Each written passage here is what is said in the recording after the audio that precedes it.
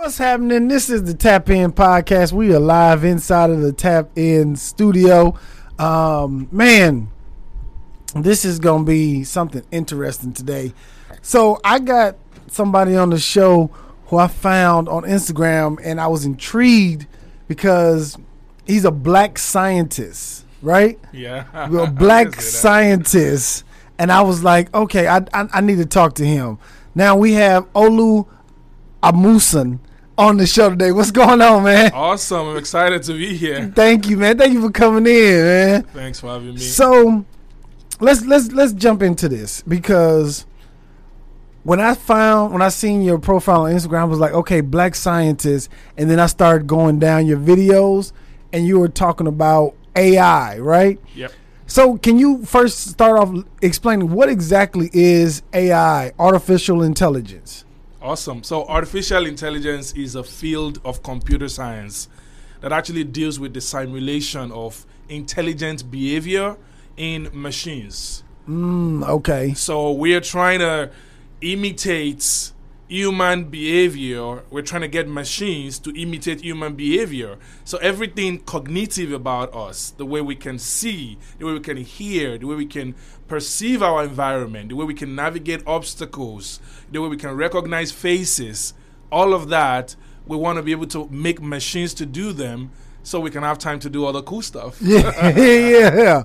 So name or give example that somebody AI that people are using every day that they probably wouldn't understand, like, oh, this is actually AI. So, I mean, every single one of us probably has the iPhone, right? And we're like, we want to know the weather today, and we're like, hey, Siri, what's the weather today? That's AI.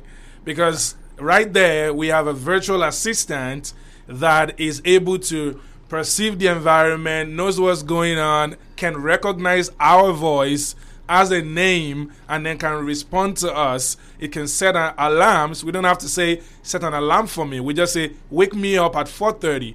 And then it knows you're saying 4:30 in the morning. So that's some intelligent behavior in that machine, which is your iPhone. Wow.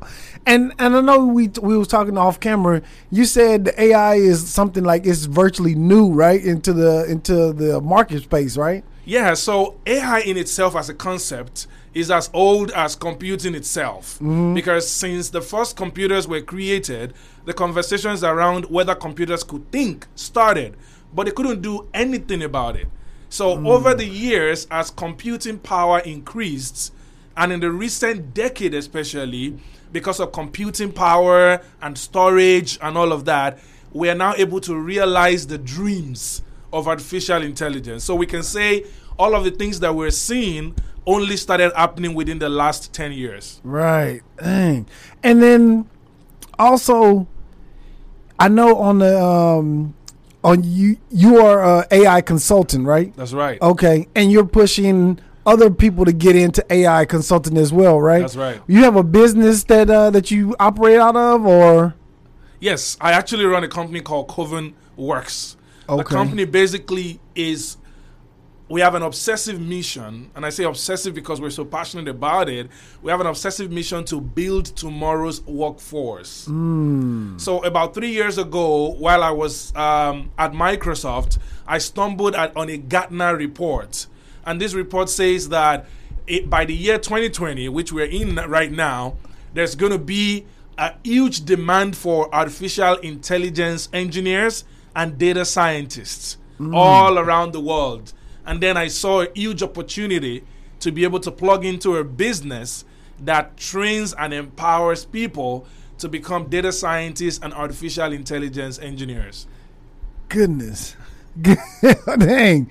And how did you get into it? How did you start? What was your introduction into science or engineering?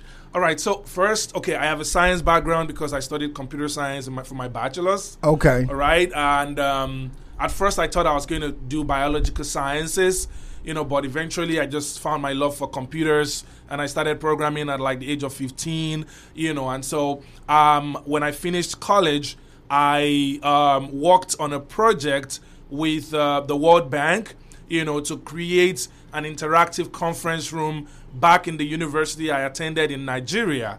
So after then, I used to have this radio show that basically talked about like fulfillment and all of that. And then Microsoft announced this role in Nigeria that would focus on training people on technology skills. Now, a few years earlier, I became a good rebel in my department of computer science because we were being taught Fortran 77, which is a programming language like from the 70s, instead of like Visual Basic or Java that is, current. Yeah. So we became, we're like, no way, we're not going to do this. So we started a group of good rebels and started teaching ourselves C#, Java, Visual Basic. It was around the year that Mark Zuckerberg created Facebook. So we asked ourselves, what can we create with Fortran 77? This is an obsolete programming language. So fast forward 4 or 5 years down the line, Microsoft wanted to do the same thing across Nigeria and across sub-Saharan Africa to train young people on technology skills, and I was just the fit for that job. Okay. How long did you work for Microsoft? About 5 years. Really? In Nigeria? In Nigeria. So I was reporting to Redmond in Seattle, but that's where the whole thing stems from. But my work was focused on Nigeria and some parts of West Africa. Goodness gracious. That is outstanding. Like, it's crazy because I didn't even know that you can even be in another country. Well, I guess I did know that you could be in another country and work in the United States. Yeah, that's a whole nother thing. Okay. And then your company teaches people how to get involved in AI consulting? That's right. Okay. So we believe very strongly that over the past 10 years, and in fact, let's say the last 20 years, artificial intelligence has basically focused on the engineers, the people who create the technology, and understandably so, right? But the people who should be using the technology are not getting enough, understanding of this AI technology. So many things are stuck in research, but they don't get onto production. So our work as AI consultants is to be able to bridge the gap and be able to demonstrate to businesses how they can apply theoretical artificial intelligence into practical bottom line of their businesses. Got you. So let me ask you this on the because I feel like with AI, there's two sides, right? You could be the business side, the inventor, right? Or you could be the person who actually works for the company that is implementing the technology. If somebody wants to get involved on the business side, right? How do they get the talent? How do they find the talent? Because maybe like somebody like me, like I'm not an inventor, I'm not, you know what I mean? But I want to invest in the technology to be able to be a part of that boom when it comes. How do I do that? How do I get involved in that? That is the smart thing to do right now. So we're seeing a lot of AI technology acquisition by regular business people, mainstream business people, who are like, hey, if we missed the .com revolution, if we missed, the social media revolution, we mustn't miss this revolution of artificial intelligence, the age of intelligence. So one of the ways to get started first is to understand the basics of artificial intelligence yourself, at least not necessarily the engineering, but to be able to know what are the business use cases of artificial intelligence. And when you know those business use cases, you partner with a company like mine that basically provides talent to top companies to augment the work that you're trying to do.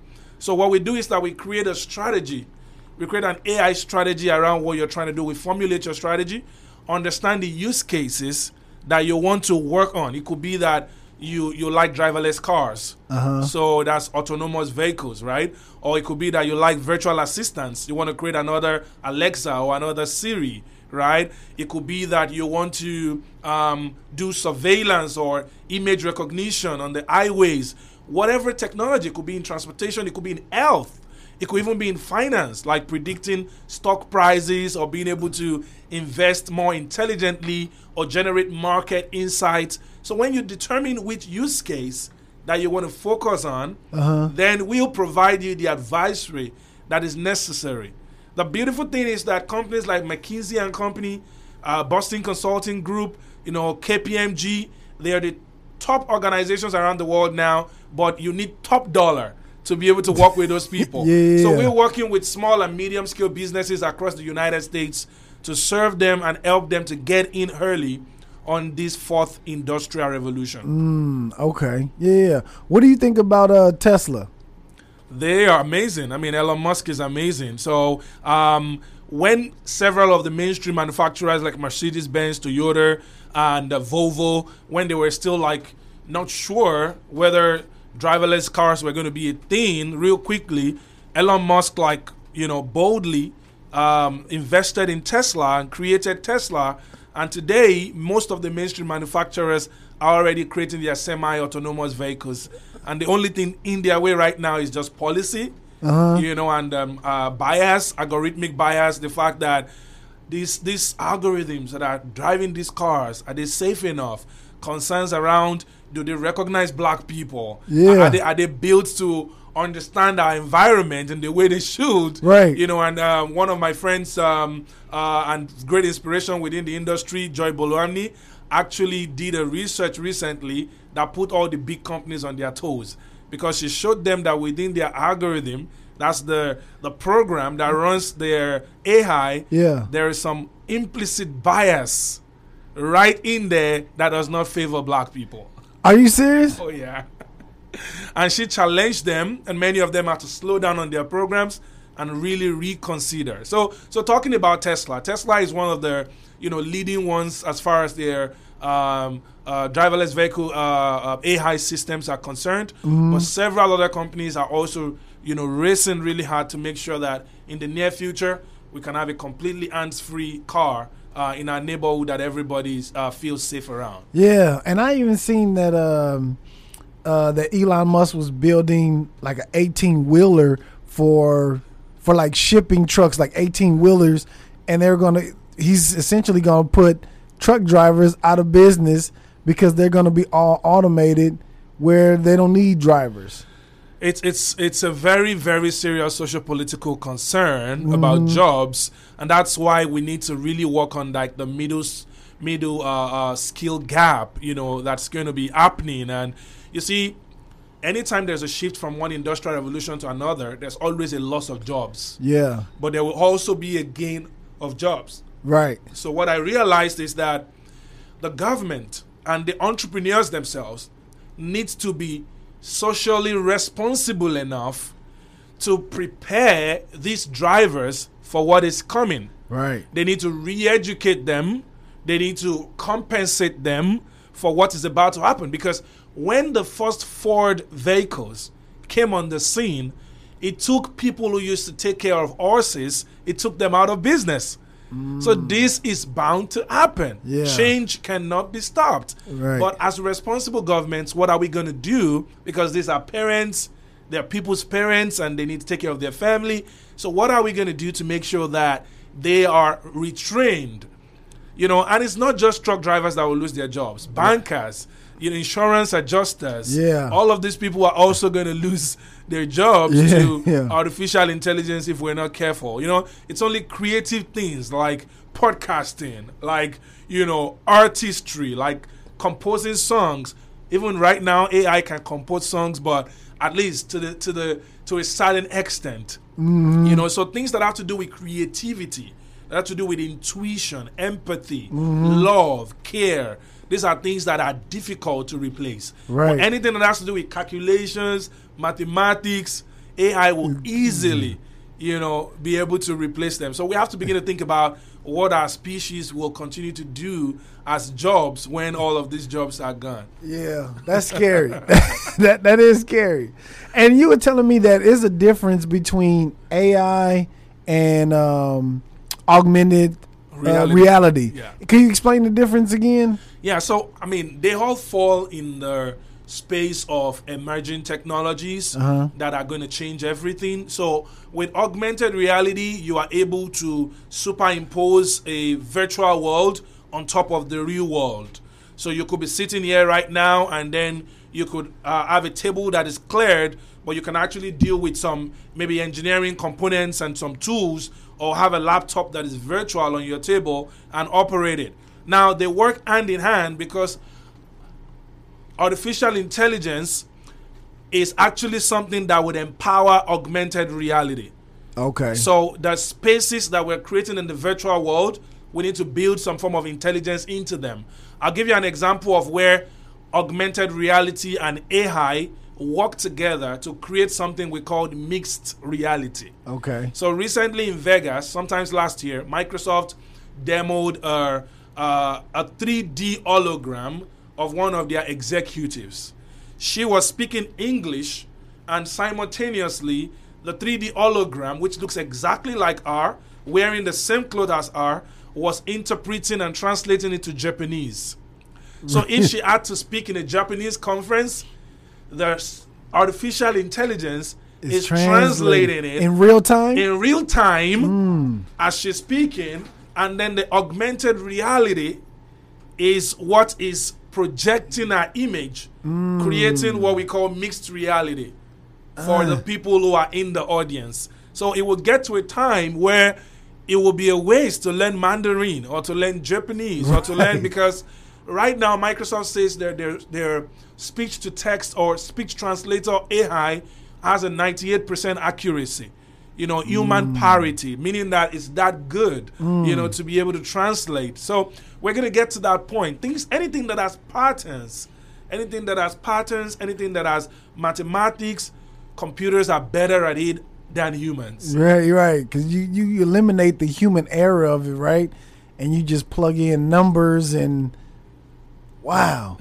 So in the future podcasting, you could not really be here, and we can be projecting your image somewhere? Absolutely. So in the future, or in the very near future, because with the Microsoft HoloLens 2 and some of the other devices out there right now, like the Oculus, you can actually, be in different places, project that like you're sitting together, give your audience the feeling like you're together. They'll still be able to tell, but we can create 3D models of ourselves, 3D holograms of ourselves, doing this job. Now, this is what is interesting. What is interesting is that we can train artificial intelligence to listen to every single episode that you've worked on over the past 4 or 5 years, train it on that such that you can tell the AI, today we're going to be speaking about artificial intelligence. And the mixed reality device will not only create your 3D hologram, but it will synthesize your voice and create a 30 minutes discussion with you sipping pina colada somewhere on the beach. Are you serious? I tell you. That's where we're going to. Damn. That's be crazy.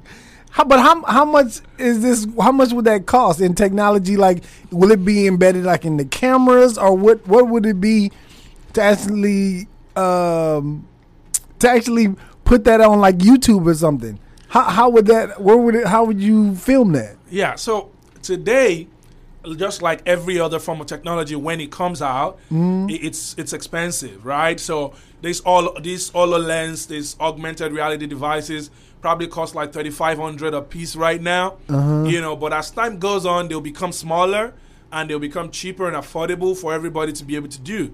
As of today, if we wanted to create what I just said now, it would be a project that would hire engineers specifically to build our own proprietary technology, spend like $50,000 just to create that. So maybe we'll just be doing that to show people what the future is going to look like. That it can be done. But we have to get to a point where we can do it seamlessly and achieve that with just $100, with a bunch of software out there that can make that happen. Today, we have technology that can take 100, 200 of your videos and actually create a simulation of you talking and saying things that you didn't say. They're called deep fakes. I have seen that somewhere. Yeah. And you know what's scary too is these apps where you can put people's faces on other people's bodies. It's crazy.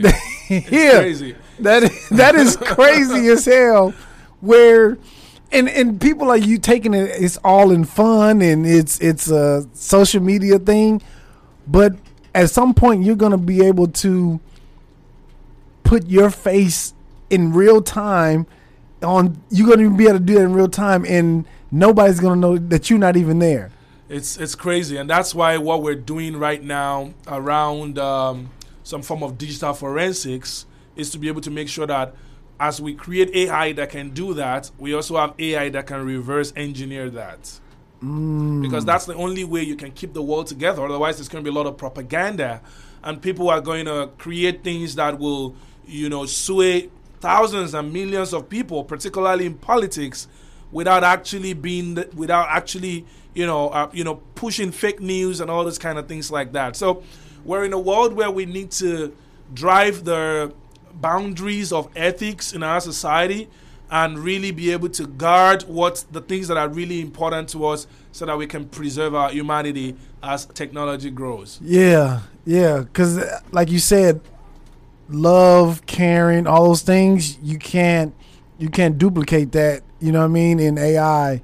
So that's going to be difficult to even implement inside of any kind of robot or any kind of AI or something like that, man. And then also I seen on your Instagram where you're having a meeting this morning with, I guess, students or people in Nigeria about actually relocating to the U.S., Canada, and Europe. What was that about? Yeah, so this morning I was hosting about 2,500 young professionals in Nigeria. My company is a global outsourcing company that is creating pathways for talents around the world to experience a frictionless encounter with new emerging careers. So countries like the United States have a deficit. They are lacking enough engineers. That's the truth, right? Yeah. Every single year in 2018 alone, only 40% of all the job vacancies in technology that were advertised were filled in the United States. Only 40% in 2018. So it means that there is an opportunity. And countries like Nigeria and other countries around the world where technology is universal, Python is the same, artificial intelligence is the same, they can become exporters of that skill. So I was talking to those 2,500 people this morning that if you get the right skills, you can become so valuable that you can either be hired by American companies, European companies, and you can bring your GDP per capita back home to where you are, and it becomes a win-win situation. Right. Because America is filling those roles, and other countries, the United Kingdom, they're filling those roles, and you also are bringing in something back home to basically headquarter to build. So Africa should no longer just be considered as a place for raw materials, for minerals, because nobody prospers by just selling raw materials like crude oil. We need to export our intellectual capacity and demonstrate to the world that talent is indeed universal. Right. Yeah. So at what age do you think people or kids should start getting into, and what courses do they need to get in to start moving to that? Because I feel like if this is a technology that is emerging, they need to start now so they can be, I guess, in that class of other engineers, right? Yes. So what classes or what courses should kids be taking, and at what age should they start around? Yeah, so one of the things I am advocating, for example, in the DFW, is a program called Code in the DFW. And what we're trying to do around the Dallas-Fort Worth area is to identify communities that are underserved so that we can provide them with support. I currently teach computer science in a school far away in Alabama with a computer virtually without actually being there. And I teach programming every Monday, Wednesdays, and Fridays. So in the same way, we need to get several volunteers who can work with kids from like the age of 6 and 7 to start learning about computer programming, because that's the foundation for artificial intelligence. Yeah. So there has to be an increased investment across the municipalities, across the independent school districts, across the DFW. Businesses, small and large businesses, have to invest in these new technologies and make sure that these kids all around the schools are getting familiar, not just with arts, not just with sports. All those are beautiful, not just with music, but also with computing and with programming, because that's the future. And China is not stopping.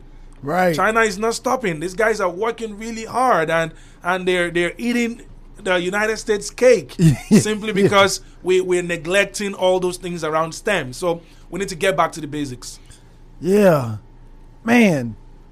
And one thing that I honestly, truthfully, probably even heard of STEM programs probably like 2 years ago, where you can actually go and learn how to program without even taking an official course, but there's people who will teach you to how to program, how to do things like that. And I was like, yeah, I never knew anything about that. You know what I mean? Yeah.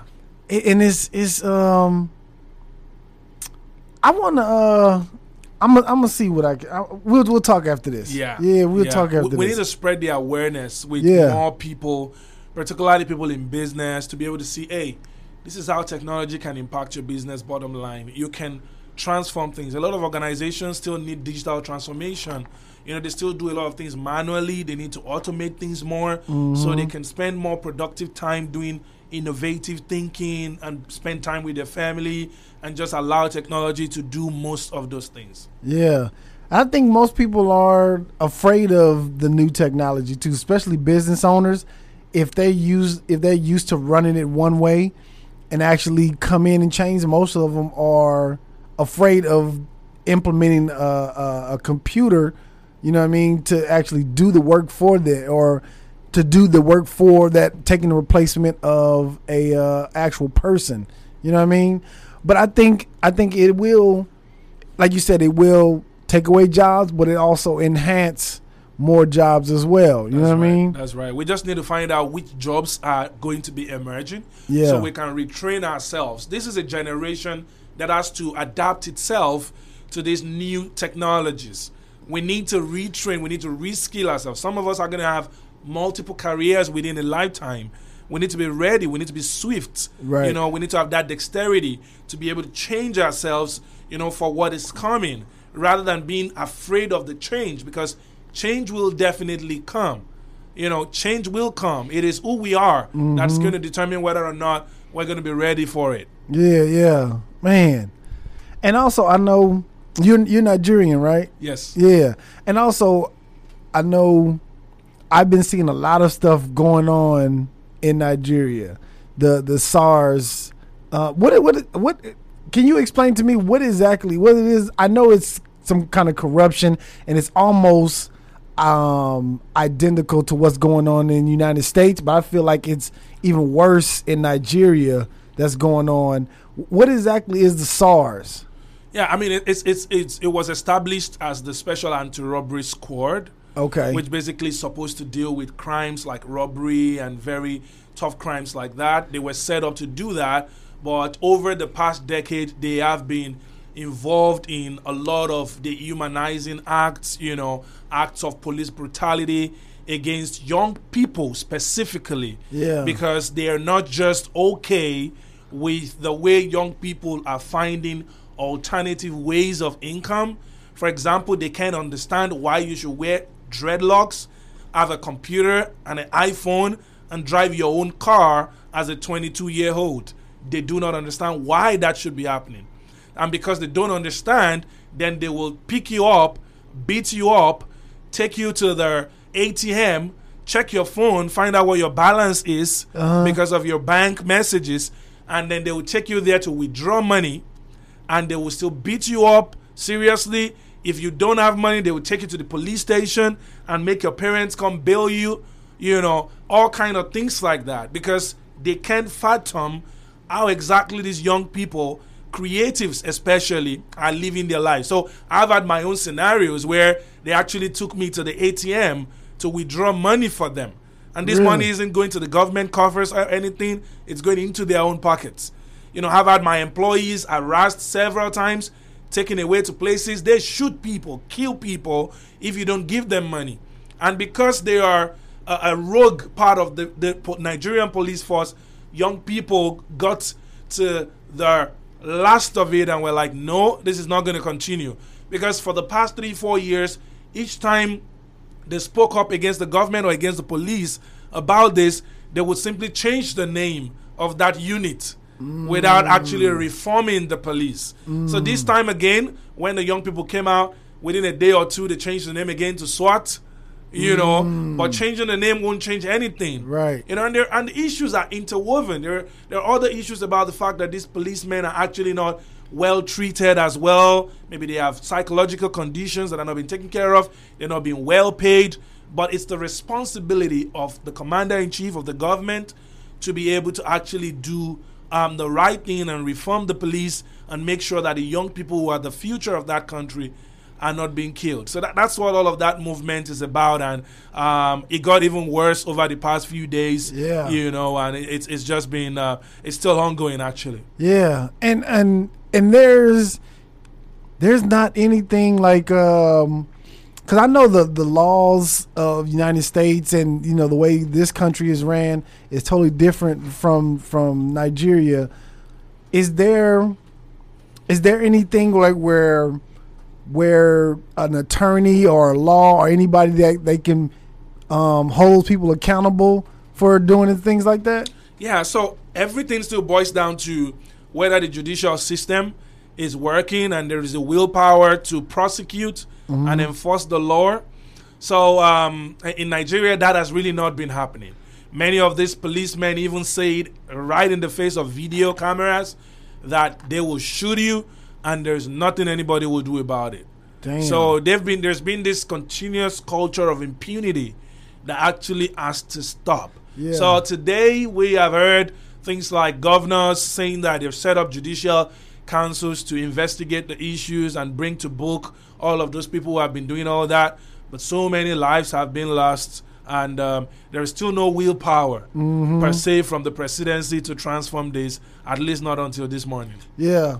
And the United States will be a fucking hypocrite if they go over there and try to do anything. You know what I mean? I think for once, this is the one time that the United States hasn't been able to talk because in recent times, we've all seen what's going on here as well. Yeah. So they have not been able to. I mean, the international community, a few people, leaders around the world have actually condemned the act and sort of like called the president to order. But in his last speech 2 days ago, which is one of the reasons why I organized the workshop that I did this morning, he literally called off their bluff and said the international community should look away. What? Oh, yeah. God damn. Oh, yeah. And they actually said that. I mean, he implied that. Yeah. His words were like, so we want to say to our neighbors, and we want to tell them, I paraphrase now, we want to tell them to basically look very deep into the facts of the matter before they pass any form of judgment. I mean, that's a way to tell them to just F off. Yeah. Shit, man. That is, it's fucking sad, man. It's fucking sad that you, as a human being, you kind of entrust the government to, I guess, look over the people of the, you know what I mean? And it's like the same thing is going on in the United States. And it's like, it's fucking, and from what I heard that it was already, corruption is like big. Oh, yeah. In Nigeria, where I've heard that part of it. You know what the young people said? They're like, you don't give us water, we build our own boreholes and wells. You don't give us food, we work hard, we get our food. You don't give us roads, we build our roads. You don't give us housing, we build our housing. All we're asking is let us live. Right. Don't kill us. Right. Like already, our parliament is one of the most paid in the world. One of the highest paid in the world. Our parliament, our politicians, they're some of the highest paid in the world. Unnecessary allowances. Yeah. Money that should be used in healthcare and education and infrastructure is being diverted just to take care of a select few. And all that has to change. God damn. Yeah, it definitely does. It 100% does. Now, tell me about the books that you have here. Awesome. Yeah, so, I mean, I brought this for you, actually. This first one right here is A to Z of AI Consulting. Okay. Yeah, it's a book I put together to basically demonstrate to business leaders 26 artificial intelligence ideas for business. So today, if you wanted to say, oh, where do I even start from to make my business competitive, one of the things to do is to get this book and basically look at it. It's up there on Amazon. And the second one is a book I wrote. Let me see that? Yeah, there you go. Okay, the AFZ of AI Consulting. Let me get that to the camera right there. And people can order this? Oh, yeah, people can find it on Amazon. It's right there. And we've been getting a lot of feedback, very beautiful feedback about it. Okay. Yeah, I'm definitely going to read this. And I'm going to have my son read this too. Yeah. Okay. All right. And what's the other one? And the other one is called Are You Branded or Stranded? It's a play of words right there. I like that. Are You Branded or Stranded is a book I wrote about 10 years ago, the first edition. And I basically wrote it when I was in college, and there was one of these strike actions by Nigerian universities. They were basically talking to government about doing better for them in terms of benefits and compensation. And I had time on my hands to basically write about, two zones that exist in life. You're either responding to life or you're reacting. If you cooperate with life, you will be able to make better things out of life than if you're always reacting to life. Yeah. So it's a very interesting book that has gotten a lot of accolades. I've won awards because of it.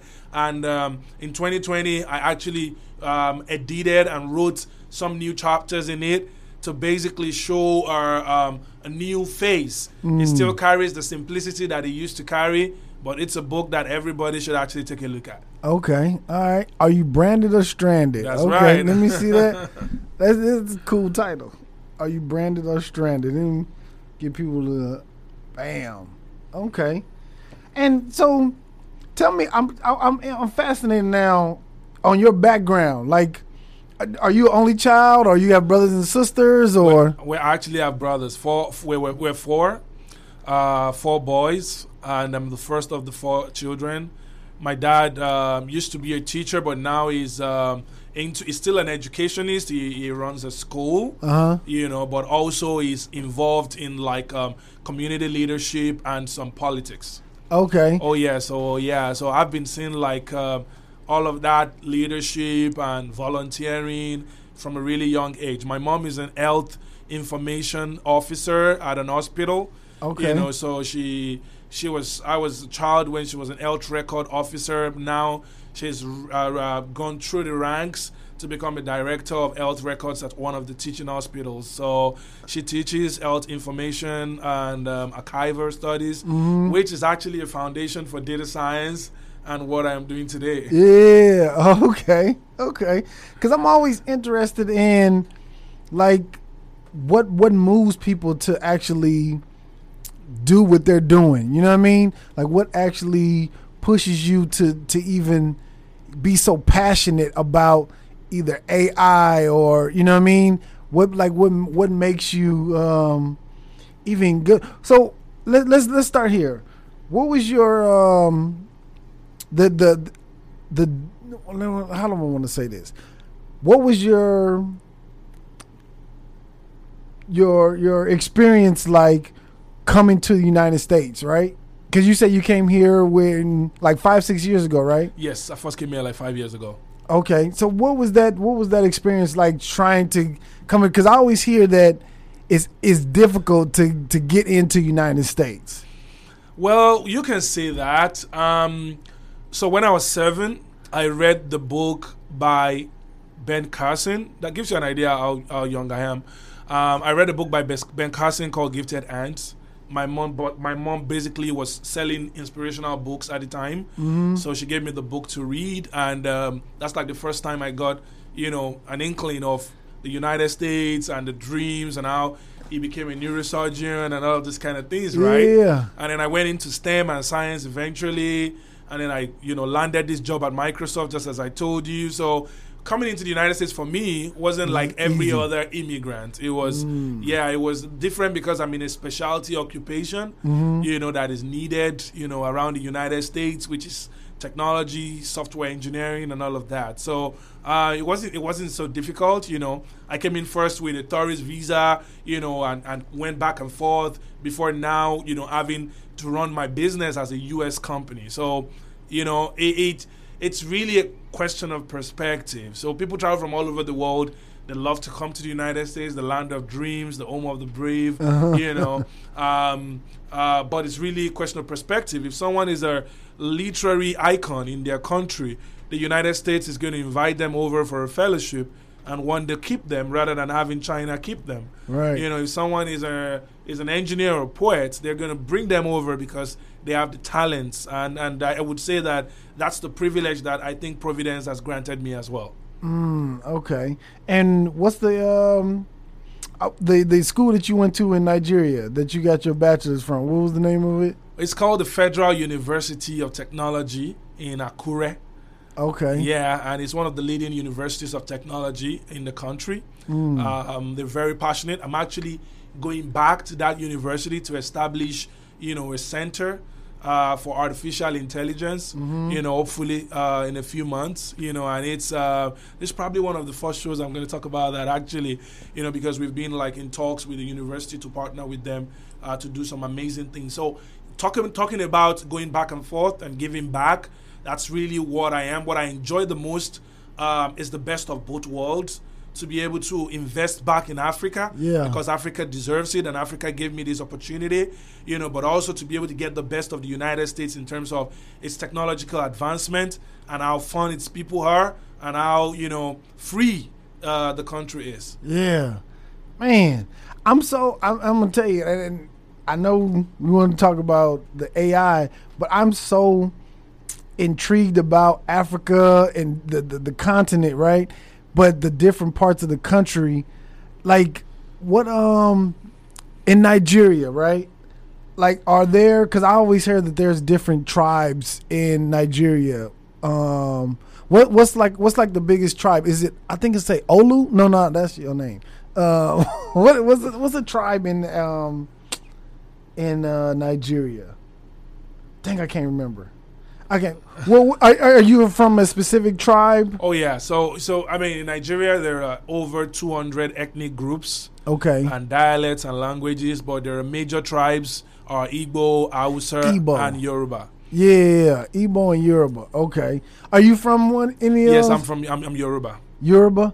Okay. I need to figure out because I feel like I don't know.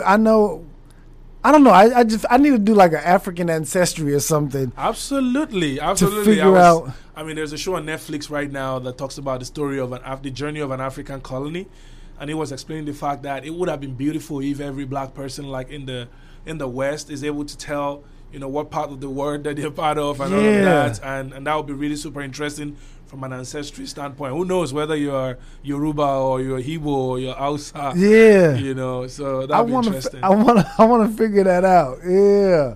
And what do you think about this is something that just popped up. What do you feel like that Akon is doing in Senegal, where he's going to build his own city? What do you think about that?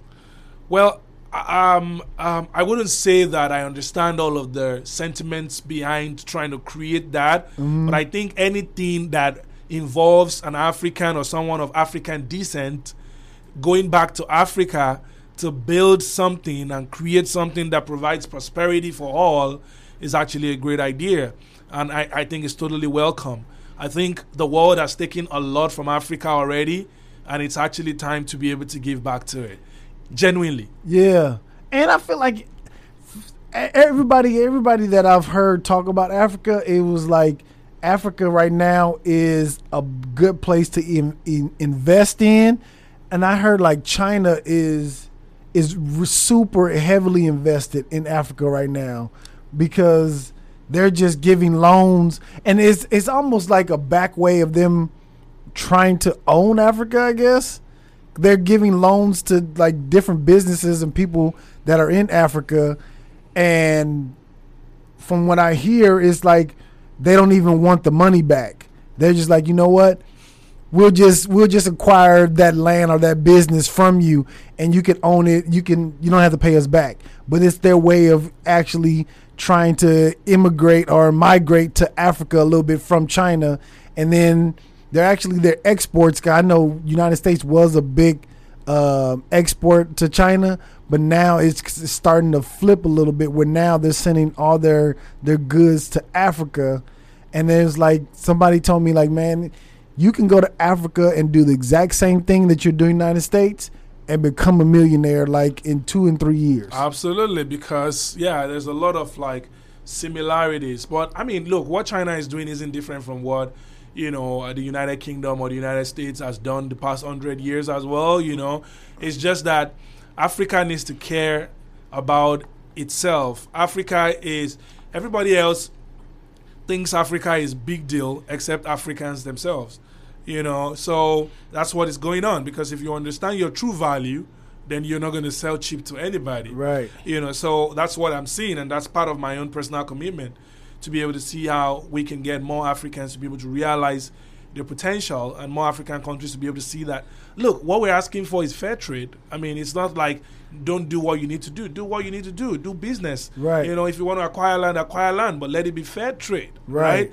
Let there be, stories or anecdotes and story of Africans coming to the United States to also dominate. Right. Let it be fair. Let there be fair markets. Don't play Big Brother. Right. For anybody, because the world is changing.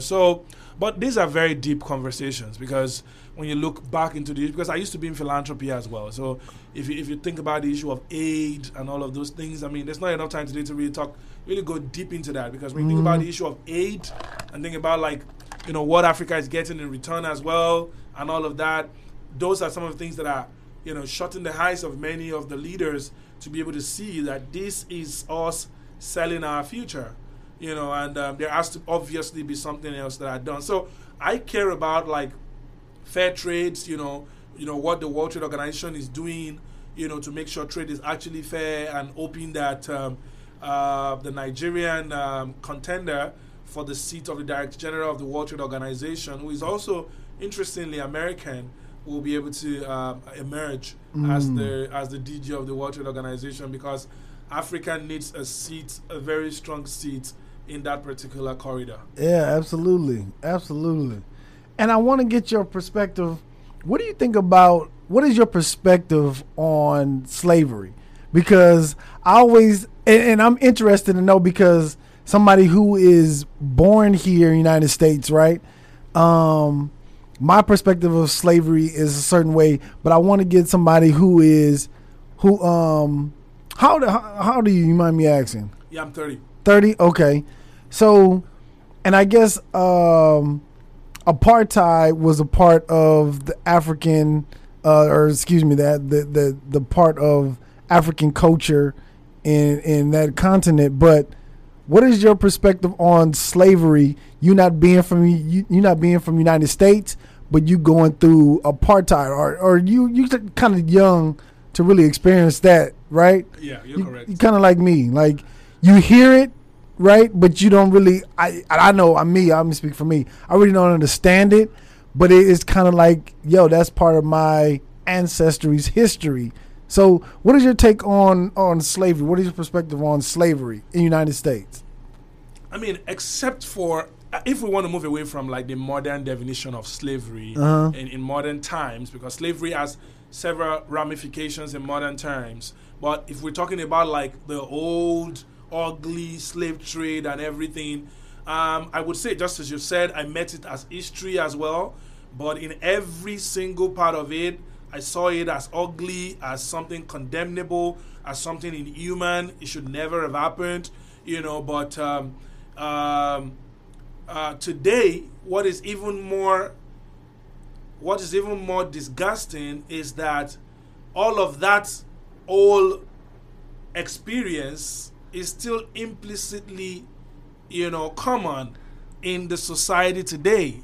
Despite the fact that actual slave trade is gone, people are still not equal. It is in our creed that all men are to be born equal or treated equal, but that is not happening, and despite the fact that, it's been, 100 years since maybe the abolishment of slave trade of several hundred years, we are still seeing, patches of, ill treatment across the United States. I remember the other day I was driving, and some guy, was one of the first few months of me relocating here, and some young guy, because he thought maybe I didn't drive in a certain way, it was in the street, and we were moving into a new house or moving out of a house, and then just because I apologized to him, because after everything happened, because I opened the door of the truck and he was like startled, and I stopped to apologize to him,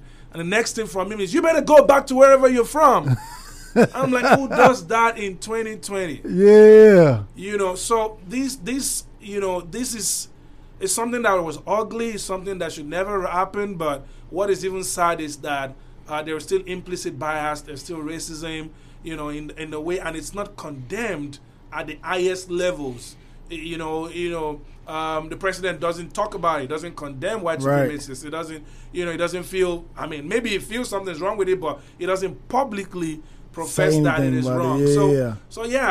All of that is there. But what I'm even really keen about is the definition of modern slavery. It's actually how, companies in the United States and in Europe and around the world are not sensitive to their supply chain, to where their minerals come from, to where their raw materials come from, to where the iPhone actually comes from. Look at the crisis going on in Congo right now. You're over coltan and cobalt and all of those minerals that are in huge quantity on the continent of Africa. Companies around the world, for the purpose of sustainability and fair trade and responsible sourcing, must be careful about who is in their supply chain and how are those things being done. Because when you have children in their thousands and millions working in mines just so that people in the West can use an iPhone, that is completely not balanced. Yeah. And think about trafficking as well, sexual trafficking, every form of trafficking, every form of slavery. And injustice to one is actually injustice to all. Absolutely, man. And before we get out of here, because we're gonna wrap this up in a little while, it was something that you said before we got on camera that it's been like a talk, right? It's been conversation about black people from the United States moving to Africa or a country in Africa, right? And I know the kind of conversation about it is that Africans that are born in Africa don't really like American Africa or American blacks, right? But everybody who I've talked to that comes from some country in Africa, they always say the opposite. They always like, listen, if you go to Africa, any country in Africa, the Africans there are going to love you. They're going to love you because, one, to them you have an accent, right?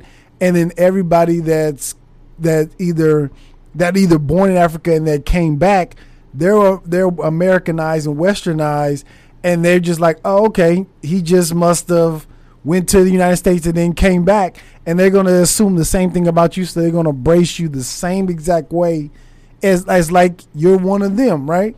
And I kind of want to like push that narrative that no, if you go back to Africa, the Africans there, the people who are there, they're going to embrace you like you're one of their own. And it's not where, and here's what one of the guys that I used to work with, he told me, he says, Africans, when they come to the United States, it's not that they don't like black Americans, it's that black Americans are so fucking, they're so rude to the Africans that come here, and then that's where they develop that hate once they get here for them, because black Americans, I don't know why, but it's like something innate where we hate on something that's closer to us. You know what I mean? It's an irony. Yes, it's like somebody who's an alcoholic, right? Who do you hurt the most? The people who live with you. You know what I mean? And it's like when Africans come here, instead of embracing them and really find out about their culture, where they're from, because I feel like for black people here in America, that is the motherland. That's where we originated from. And instead of downing them, you should embrace them to find out where they come from, what it's like back at home. But instead, we do the opposite, and then that's where the people who move from Africa, those countries here, that's where they develop the hate from. That's where they develop like, oh, black Americans ain't shit. They're lazy. They're this. You know what I mean? That's where they develop that, because it's only, listen, if you punch me, I'm gonna punch you. You know what I mean? And then that's where they get that kind of back and forth from. But I want to change the narrative, or I want to at least bring awareness to it that, yo, if you go to Africa, you're gonna be embraced. Absolutely. You're going to be embraced heavily there. They're going to give you a name. I mean, I'll probably just give you a Mecca once you move to Nigeria, and nobody would have an idea that you are American. Really? They're just going to assume that you're a Nigerian who spent some time in the United States, and that's why you have the accent, because you look exactly just like us. Right. You know, and then once you start wearing the traditional attires, they won't even know you just moved back or anything. So the point is that we're very welcoming people. Africans are very welcoming people, and they're very loving people. And all of the bias that you just talked about originates from just minor misunderstanding here and there that has grown over a period of time. You know, but generally, I mean, they think positive. We think positive of every native black American. Absolutely, man. Yo, man, thank you, Olu, man. Thank you for the books. I'm definitely reading these. I appreciate you for tapping in with me, man. It's a pleasure. Yeah, this was dope. This is like real informative, and I can't wait to see like what the technology is in the next 5 to 10 years. I definitely look forward as well. I mean, most times you never can predict technology correctly. You can only hope that some of the things you're aspiring for are going to be, because most times it would be better than every single iota of prediction that we give to it. Yeah, man. Thank you. What's your like, if your Instagram, that people want to actually start get a hold of you, or if they want to do something, how do they get a hold of you? All right, so my Instagram is my first name and last name, which is OLUSOLA, then AMUSAN. That's OLUSOLAAMUSAN on Instagram. Okay. And the website for your company, or the website for my company is www.covenworks.com. Okay. You're right, and then you can find these books on Amazon. Okay. Yo, man, thank you, Olu. I appreciate you, man. It's a pleasure to be here. Yeah. You guys are awesome. I love it. I'm tapping. Thank you. Yes, right. Yo, man, this has been the Tap In Podcast, man. Holla.